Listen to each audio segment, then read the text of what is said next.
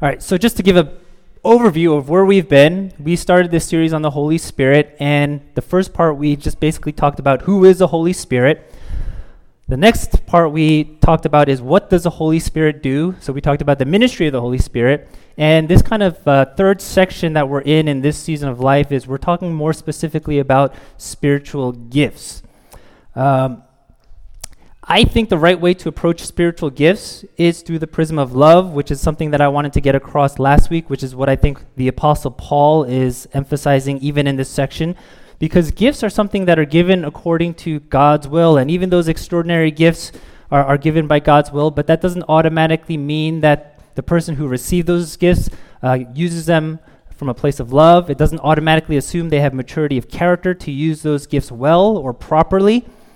And so the reality is there might be people who have these extraordinary gifts. There might be people who have had an experience of speaking in tongues or have these gifts of prophecy and can see things very clearly. And still, they need the character and to love people and to serve people and to be humble and those kinds of things. So when Paul talks about qualifications for certain offices like elder and deacon, he doesn't actually emphasize giftedness. He emphasizes the quality of their character. He doesn't say you have to speak in tongue. He doesn't say you have to have the gift of prophecy. But what he emphasizes is that basically you have the respect of people around you, of your family, of strangers, whatever it may be, and that you are a decent, godly human being. And I think that's really important to keep in mind when we start talking about some of these extraordinary gifts, and I want to frame it in that kind of context. And I haven't talked about these gifts yet because I wanted to focus not on the manifestations of the Holy Spirit, but on the person of the Holy Spirit. And whenever we have, whenever we talk about these kinds of gifts or encounter these kinds of gifts, I think one of the dangers is we just kind of focus solely on those manifestations and we don't focus on who God is. And we elevate maybe the gifts rather than the one who gives them. And so I hope right now we're kind of at a point where you understand where I'm coming from in terms of emphasis. I hope you understand we're emphasizing God and the Holy Spirit. We have a high view of the Word, right? Everything has to be according to what God says in His Word. Spirit and Word always go together. And I hope you also understand the emphasis on character and the importance of love and those kinds of things, right? So now we're going to start talking about some of these extraordinary gifts. And I think it's probably been missing in a lot of, at least Reformed preaching. So I was like looking at how many of the speakers that a lot of us may know have preached on 1 Corinthians 14, and what do they usually say about it? And at least from the Reformed tradition, they usually emphasize the intelligibility of worship, and they emphasize that God is a God of order. But then they don't seem to delve so much into gifts of prophecy and speaking in tongues. So I'm going to do that today, okay? Now, I think what also is clear, like as I said, some of these things might be a little bit controversial, and I don't know where everybody stands on these things, and if there's difference of opinion here, I think that's okay. I think the key is we want to maintain unity, and we don't have to have agreement on all theological matters, but what unites us is this common faith that we have that binds us to God through the blood of Christ, and I think that's what we want to keep central. But as Paul transitions from this famous chapter on love in 1 Corinthians 13, he writes this. He says, "Pursue love and earnestly desire the spiritual gifts, especially that you may prophesy." And so Paul, he's not simply saying that there are spiritual gifts or that you should just be open to spiritual gifts, but he's taking it a step further, and he is actually saying that spiritual gifts are something that you should earnestly desire. And when he says we should earnestly desire them, he then says, so that we may prophesy. Okay? Now, if you have another translation of the Bible, you might notice that your translation could be a little bit different. And the reason for that is because this verse is a little bit difficult to translate because the Greek is vague and it's translated in a number of ways. So some translations might say, eagerly desire spiritual gifts, especially that of prophecy, especially the gift of prophecy. But whatever the translation is, I think the point is clear. Prophecy is a good thing, and Paul's encouraging it, okay? That's the basic point. Now, I know for some, as I said, prophecy sounds a little bit unusual, and maybe you're not sure even what the word prophecy means, so here's a simple definition. Let's call prophecy a revelation, a human report on a divine revelation. So something that God wants to say and communicate, and prophecy is a human report on what God is saying and communicating through his own revealed will. Now, if someone said that they had a prophetic word for you, maybe you'll dismiss it, and maybe you'll kind of say, that's kind of weird, that's kind of strange, that's a little bit crazy talk. And I think prophecy usually gets associated with people who make these predictions about the future, and people who make these predictions about when Jesus is going to return. And that's usually what gets in the news, and what people hear about is oh, this guy predicted that Jesus was going to come back in 1989, and 1989 came and Jesus didn't come back. And another guy made a prophecy and said Jesus is going to come back in the year 2000, and then the year 2000 came and Jesus didn't come back, right? And that's kind of when you hear the word prophecy, what people think about. So I can understand why people get a little bit skeptical about words of prophecy. And at the same time, I think there are other people here who have experienced prophetic words in your life, and your faith was built up because of it. And that word may have been very important and may even led you to make a major decision in your life. And in retrospect, it was the very word that you needed to hear. So you have these two spectrums. Let me tell you where I'm coming from.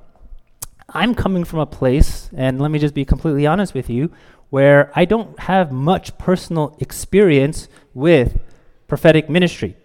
I don't recall ever receiving a prophetic word from someone, let alone a prophetic word that turned out to be incredibly accurate and true. But I think that's because I haven't really been exposed to it. Because, as I said, I come from the Reformed tradition, and in the Reformed tradition, they understand prophetic ministry to be the preaching of the word. So right now, what I'm doing, they would consider prophetic ministry because it's expounding on God's revelation in Scripture. And so I haven't had much personal experience with it. And if that's where you land, then that's fine. I can understand it. And it isn't the fact that prophetic words are strange and foreign to me, but I had to wrestle with it theologically, okay? Theologically, I was open to actually all these other extraordinary gifts, like speaking in tongues, right? I was open to gifts of healing. I was open to. But here's why I struggled with prophecy. It's because I had a certain understanding about the nature of Scripture. And my understanding was Scripture is God's final, sufficient, complete revelation from God. And God speaks, I guess, in a climactic way through Scripture. And so because of that, I was like, so God doesn't have to speak then outside of Scripture because he spoke in his word. That's where I was coming from.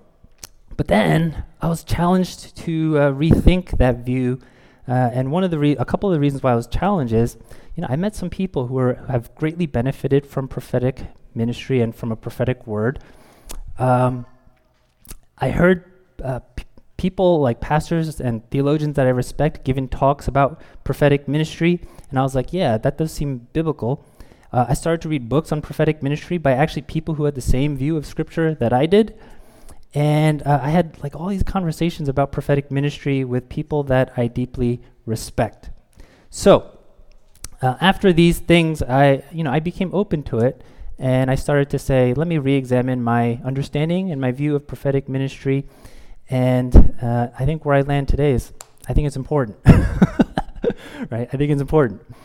So I think one of the reasons probably why I was not open to it in the past is I always ask the question, but what if someone gives a prophetic word and that word is not really from God? That could be dangerous, right? That could cause a lot of harm. But then I heard someone ask the opposite question, saying this, but what if God is trying to speak to someone and they aren't open to receiving it? It's like, that could be actually dangerous, maybe even more dangerous as well. So sometimes, we want to be very careful, and I think being careful is a good thing. But then we have to think about the alternative, and maybe the alternative is not so good either. So it's not really finding a middle way. I don't think the middle way is the right spot to be in, but we want to actually land on the spot where we think the Bible lands, right? So I think it's that. We want to be open that God might be speaking, but at the same time, we want to be discerning that the word that is being spoken to us could be wrong. And if you're giving a prophetic word, I think it's okay to say, hey, I could be wrong, but I think God is saying, right? And there's no certainty, there's no finality, and at the same time, it continues to be a word of encouragement. Now, later in this chapter, Paul, he talks about an unbeliever being present in a worship gathering and having the secrets of his hearts disclosed, and as a result of that, it leads to this unbeliever falling on his face in worship, declaring that God is really among them, and presumably, I think the secrets of his heart are disclosed through the prophetic word, and that prophetic word brings him to a place of, one, I think becoming a believer, and two, bringing him to a place of worship. Now, there's a story about Charles Spurgeon. I don't know if you know who Charles Spurgeon is, but he was a very famous preacher around the 19th century. He's actually a preacher that a lot of Reformed types like, so that's why I'm using him intentionally. And he would draw crowds. He was like the Tim Keller before Tim Keller, right? He was that famous of a preacher. And he would draw crowds, and people would come specifically to hear him preach. And he was not known as someone who advocated these extraordinary gifts all the time. But on occasion, I just clapped. Peter pointed out I started clapping. That's unintentional. But let me keep my hands right here. But on occasion, while he would preach, he actually did experience prophetic revelation. And he talks about one of these experiences in his autobiography. He says this, one day he was preaching. There was a man who was sitting there who was a shoemaker. One day he was preaching and he heard God say to him to say this. So he said, I think there's a man sitting here who is a shoemaker. He keeps a shop open on Sundays, and last Sunday he took 9 pence, and there was 4 pence profit out of it. His soul is sold to Satan for 4 pence. Right? That's what he said in the middle of his sermon. Very specific, right? And it's kind of older language, so I think it's basically saying, he improperly stole 4 pence by maybe overcharging or something like that. Now, Charles Spurgeon, I don't think he knew that day what came out of it, right? He just felt like he had to say it, and God wanted him to say it. Later on, there's a city missionary that met this man, and he saw this man, and he was actually reading some of Charles Spurgeon's sermons. And this missionary says, "Do you know Mr. Spurgeon?" And the man said, "Yes, I know him. I became a believer when I sat under his preaching." And then he proceeded to give his testimony. And this was his testimony. "One day I came to hear him preach, and during the sermon, he told the congregation about a shoemaker who kept his shop open on Sundays. And, I was a shoemaker, and I kept my shop open on Sundays, and I wouldn't have minded that. But then he said someone took 9 pence and made 4 pence profit out of it. And that previous Sunday, I did take 9 pence that day and made 4 pence profit. And how he knew that, I could not tell," right? "Then it struck me that God was speaking to my soul through him. I closed my shop the next Sunday. At first, I was afraid to hear him preach." And if you have that experience, you can understand that. Oh my gosh, is this guy going to tell me something that I did right to the crowd again? But so initially he has this fear. He's like, he was afraid to go, but then he decided to go and hear him preach. And after he went in that service, the Lord met him and saved his soul. Right? Quite amazing, isn't it? Now, going to my point, what if Charles Spurgeon heard that from the Lord and never considered giving or sharing that word? Right? What would have happened to this guy? So, sure, maybe Charles Spurgeon could have been wrong, and I think a lot of people are wrong when they give a prophetic word. Sometimes it doesn't happen, sometimes it doesn't come true. That's why we need discernment.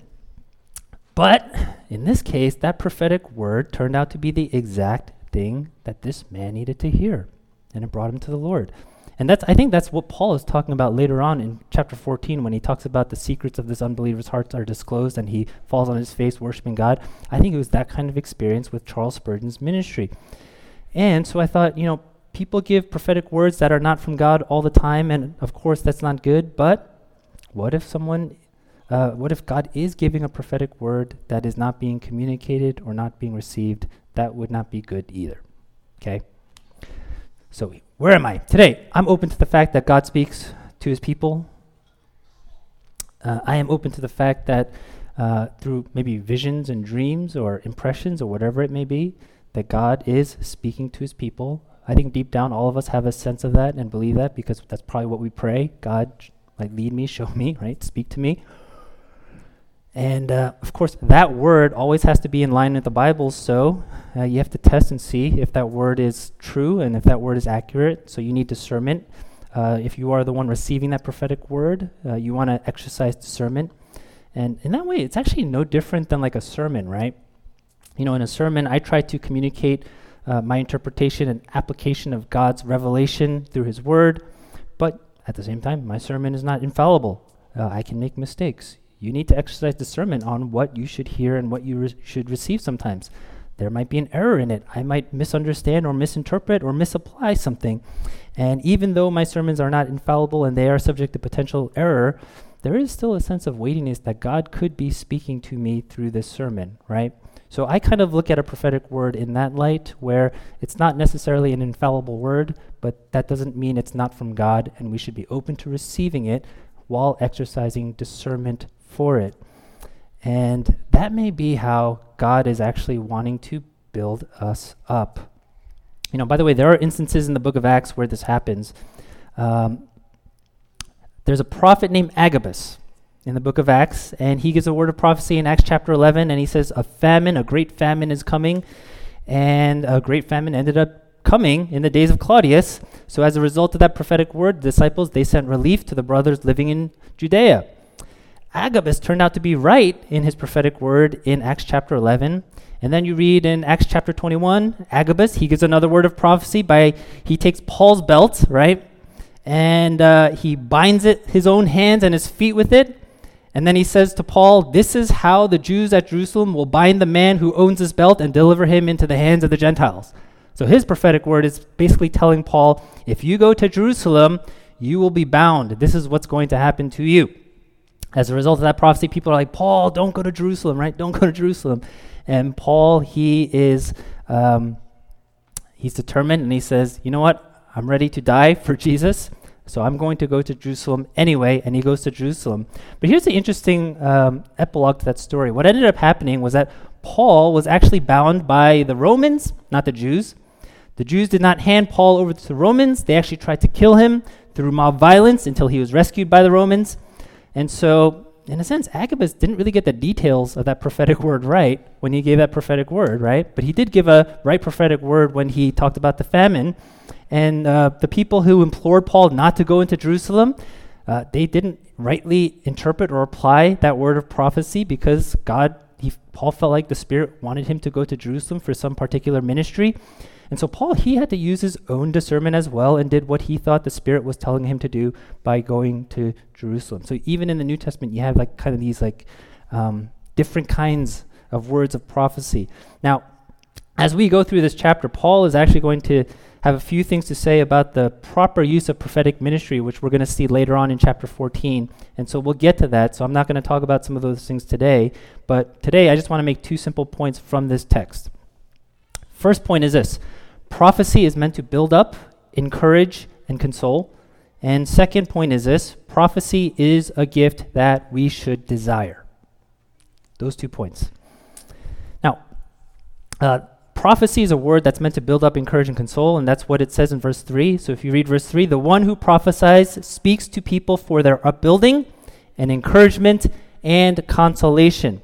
And therefore, prophecy is something that should be useful and fruitful for people who hear it. It should always build them up towards faith. It should always build them up towards the work of ministry.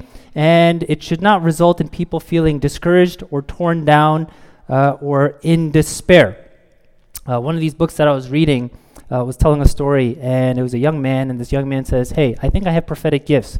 And so this author was like, oh, okay. Why do you think you have prophetic gifts? And this young man says, I can always see what is wrong with people and what is wrong with churches and what is wrong with ministry. And so this guy was like, okay, so what has your experience been like in using that gift? And the young man said, man, my life is just filled with strife. Nobody likes me, right? People always get offended when I'm giving them the word of the Lord.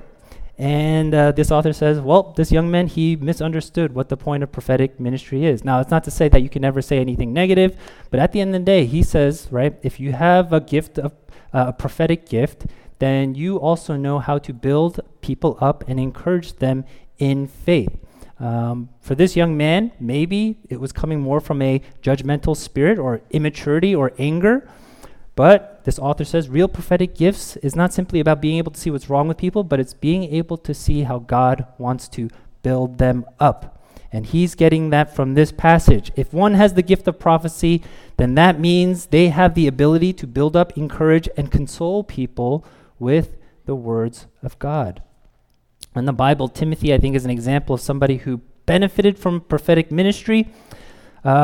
again, this is what I'm talking about. Like when, I just had blind spots. I completely missed the detail about Timothy, but then I read 1st and 2nd Timothy, and it's like right there. So Timothy was like Paul's spiritual son in the faith, and there's these 2 letters addressed to him in the Bible. And in those letters, Paul tells Timothy not to neglect the gift that he has, which was given to him by prophecy when the council of elders laid their hands on him. And then he also tells Timothy to fan into flame the gift of God, which was in him through the laying on of hands. And so, in other words, Timothy was given this gift by prophecy through the laying on of hands of the elders. And this gift was given to him so that he can do the work of ministry that God was calling him to do. And Paul's exhortation is this: do not neglect that gift, progress in using it, and fan it into flames. Which kind of tells us this. It tells us that when you receive a gift, we might receive it in embryonic form, but there's still a kind of growing or progressing or developing or maturing that has to come with using gifts, just as it is for teaching, right? Just as it is for leading or administration or mercy or any of those kinds of gifts. Sometimes you receive it in embryonic form and you have to grow in it and work on it and nurture it and cultivate it and use it.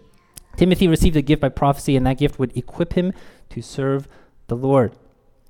I had another story of a pastor, and he was talking about his first experience receiving prophecy. And the reason I like this guy is he has a similar journey, right? He used to not believe it. He was a pastor for like maybe 10 years, and he is what theologically people would call a cessationist, where they think the gifts of the Holy Spirit in those kind of things like tongues and prophecy have ceased.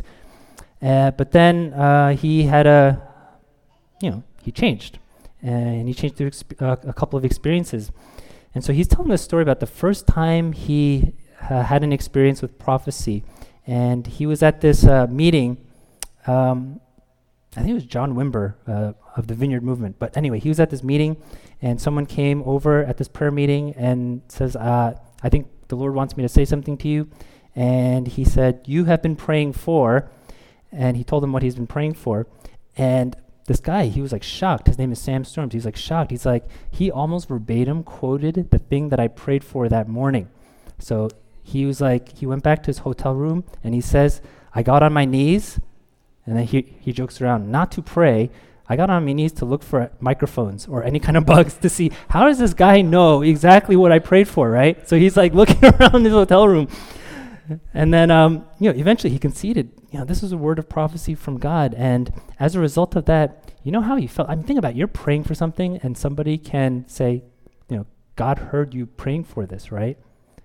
We assume that, but to hear somebody say through a word, God heard you praying for these things, how are you going to feel? And he's like, I felt incredibly encouraged. And there's like a sense of, we know God is real, but then it takes it up higher. It's like, well, God is really real and he's really hearing me. And I've experienced his goodness in that way through this word of prophecy. So you see what I'm trying to say is like this could potentially be a very important area or very important ministry that can really be used to build up our faith and to encourage us in various ways. So that's the first point. Second, prophecy is a gift that we should actually desire. Now, it's interesting that Paul assumes every believer has the potential to prophecy, and he doesn't simply make a distinction about who should and who should not prophesy. And I think the reason for that is, let me get a little bit theological. In the Old Testament, you had the prophet. You had certain people who were designated to be the prophet, and they filled the office of prophet, and it was their job to basically give the oracles of God or the revelation of God or what God wanted to say, give that to the people. Now, when Jesus came to announce the coming of the kingdom, it was a cosmic shift in history. When Jesus died on the cross, a lot of times we individualize it and internalize it. So we say when Jesus died on the cross, we have salvation, we have joy, we have peace, we have forgiveness of sin, and we kind of individualize it, which is good application of it. But I want to encourage you, take a step back and just think, what did the coming of Jesus Christ, what is the gospel, the fact that Jesus came, died on the cross, and resurrected from the dead, what that did to the shape of cosmic reality, to everything. And it changed everything. And you can see this change because in Acts chapter 2, after Jesus ascends into heaven, the Holy Spirit comes on the day of Pentecost and people start to speak in various kinds of tongues. Now, it was such a strange phenomenon that people started mocking them and saying, look, they are drunk on wine. And after that, Peter, he stands up before them and he says, no, they're not drunk on wine, but something has happened. And then he quotes from the prophet Joel, Joel 2, and Joel says this, and in the last days it shall be, God declares, that I will pour out my spirit on all flesh, and your sons and daughters shall prophesy, and your young men shall see visions, and your old men shall dream dreams, even on my male servants and female servants. In those days I will pour out my spirit, and they shall prophesy. And I think what Peter's saying is that prophecy is fulfilled today, after the coming of Jesus Christ and the sending of the Spirit. And there's this kind of universality where young and old will see visions and dream and speak words of prophecy. Male and female will speak words of prophecy. I think because we live in this new age post Jesus coming, I think because we live in this age where the Spirit has come and filled the life of the church, there is kind of this expansion of power where it's no longer relegated to particular offices like it was in the Old Testament, but the Holy Spirit, it's kind of like the power is unleashed, right? The temple curtain is torn in two. The presence of God and the fullness of Spirit is unleashed and poured out upon the church. And that's why mission, at least in the book of Acts, was such a powerful thing, and why so many people came to Christ. There was a power there.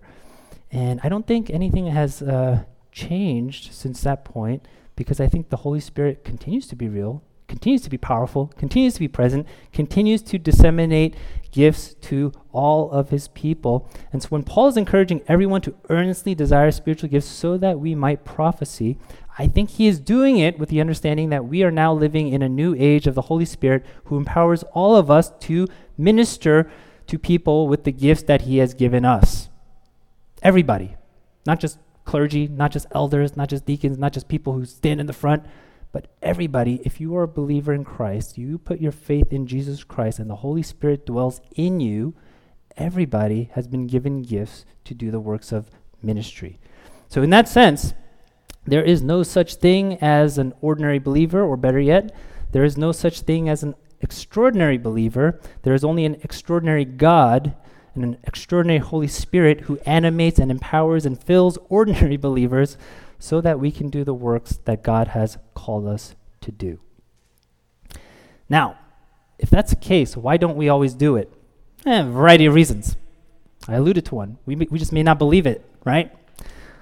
We may have some fear and we're afraid to pursue it. We may be too distracted, and so we aren't paying attention to what God may even be saying to us or prompting us. But even though we aren't always faithful, I think we can say this, that God's desire is to speak to us, to encourage us, to build us up, to console us in our suffering, to empower us, to fill us, because he is a God of love. Allah, 1 Corinthians 13, right? That's what he wants. And so, I don't know. Maybe we experience it, prophetic words. Maybe we don't. My encouragement, just be open to it and desire it. Desire it. Now, let me just end with one practical thing. If you have a good understanding of what the Bible says, if you believe in the authority of Scripture, I think you have good guardrails, meaning that I think you can, if you're a little bit afraid to say a word of prophecy, but if the word is in you and you really meditated on the word and you feel like you know God through his word, I think you have good guardrails to prevent you from saying something that will get you off the road. So if God tells you, I think you should slander this person and through gossip and try to get this person fired, you're probably wrong, right? Because the Bible would probably be against that and say, don't slander people. But there are times where maybe you think God is telling you to do something or encouraging you with something that is actually consistent with the Bible. I think you should feel very free and liberated to speak those words, okay? Maybe you feel like God is telling you to be generous and to support a certain work of ministry. I think you should follow that that prompting or that feeling. Maybe God is, you feel like God is telling you to reconcile with someone, and that person that you've been in conflict with just kind of keeps popping up. What should you do? Go reconcile with someone. God may be speaking to you to reconcile, and that is completely biblical. Pastor John, who some of you know, previous pastor, by the way, on my sabbatical, he'll be here preaching a few times. He has this phrase, he calls it just in case theology. And he says, if you think God is telling you to do something and it's consistent with what the Bible says, then do it, just in case, right? Maybe God is speaking to you, maybe he's not, but just do it, just in case. So, he does it all the time. Sometimes he feels like God just wants him to talk to a person. It's not a person he knows. It could be just like a random stranger on the bus. It could be like a random person in the coffee shop. And he just feels like, I feel like God wants me to talk to this person. Well, what is there to lose? I'm going to talk to this person just in case, right? And he goes and he talks to that person. And, I think it's true. Maybe God didn't wanted him to talk to that person, and if so, then great. Something fruitful will come out of it. Maybe it wasn't God, right? Maybe it was something else. But what does he really have to lose? He could show this person kindness and generosity, and it's okay. So Pastor John says, if you feel God is saying something to you, speak it just in case. Let me say a second thing. I said last week that I don't experience visions very frequently. And I told you about a vision I had of a ball of fire when we were on the Silk Road Prayer March a couple summers ago. And I didn't tell you other parts of the story, but as I share that, Pastor John actually interpreted that vision through the Word. And he said, well, in Ezekiel, in the prophet Ezekiel, there is this picture or imagery of a ball of fire. And in that prophecy, that imagery, what it represents is God coming actually in judgment and destroying the kingdoms of this world. And so, right, even that vision, if you interpret it that way, even if it wasn't God speaking, it's still a right vision, right? It's still biblical. And you say, yeah, God is actually speaking. We can know with a sense of finality that God has spoken to us because it's something that's consistent with his word. Now, what if it's something that you're not sure about? Maybe you feel like, does God want me to, leave this church, leave this city, quit my job, like those kinds of things? Use discernment, seek counsel, right? There's a whole bunch of other things you can do, but don't be close to the fact that, maybe God is speaking to you. We all want to be led by God. When we're not in a position where we're open to being led by God, you know where that leaves us? In a state of confusion. And we have like all these options. I could do this. Do I want to do this? I could do this. Do I want to do this? I could do this. Do I want to do this?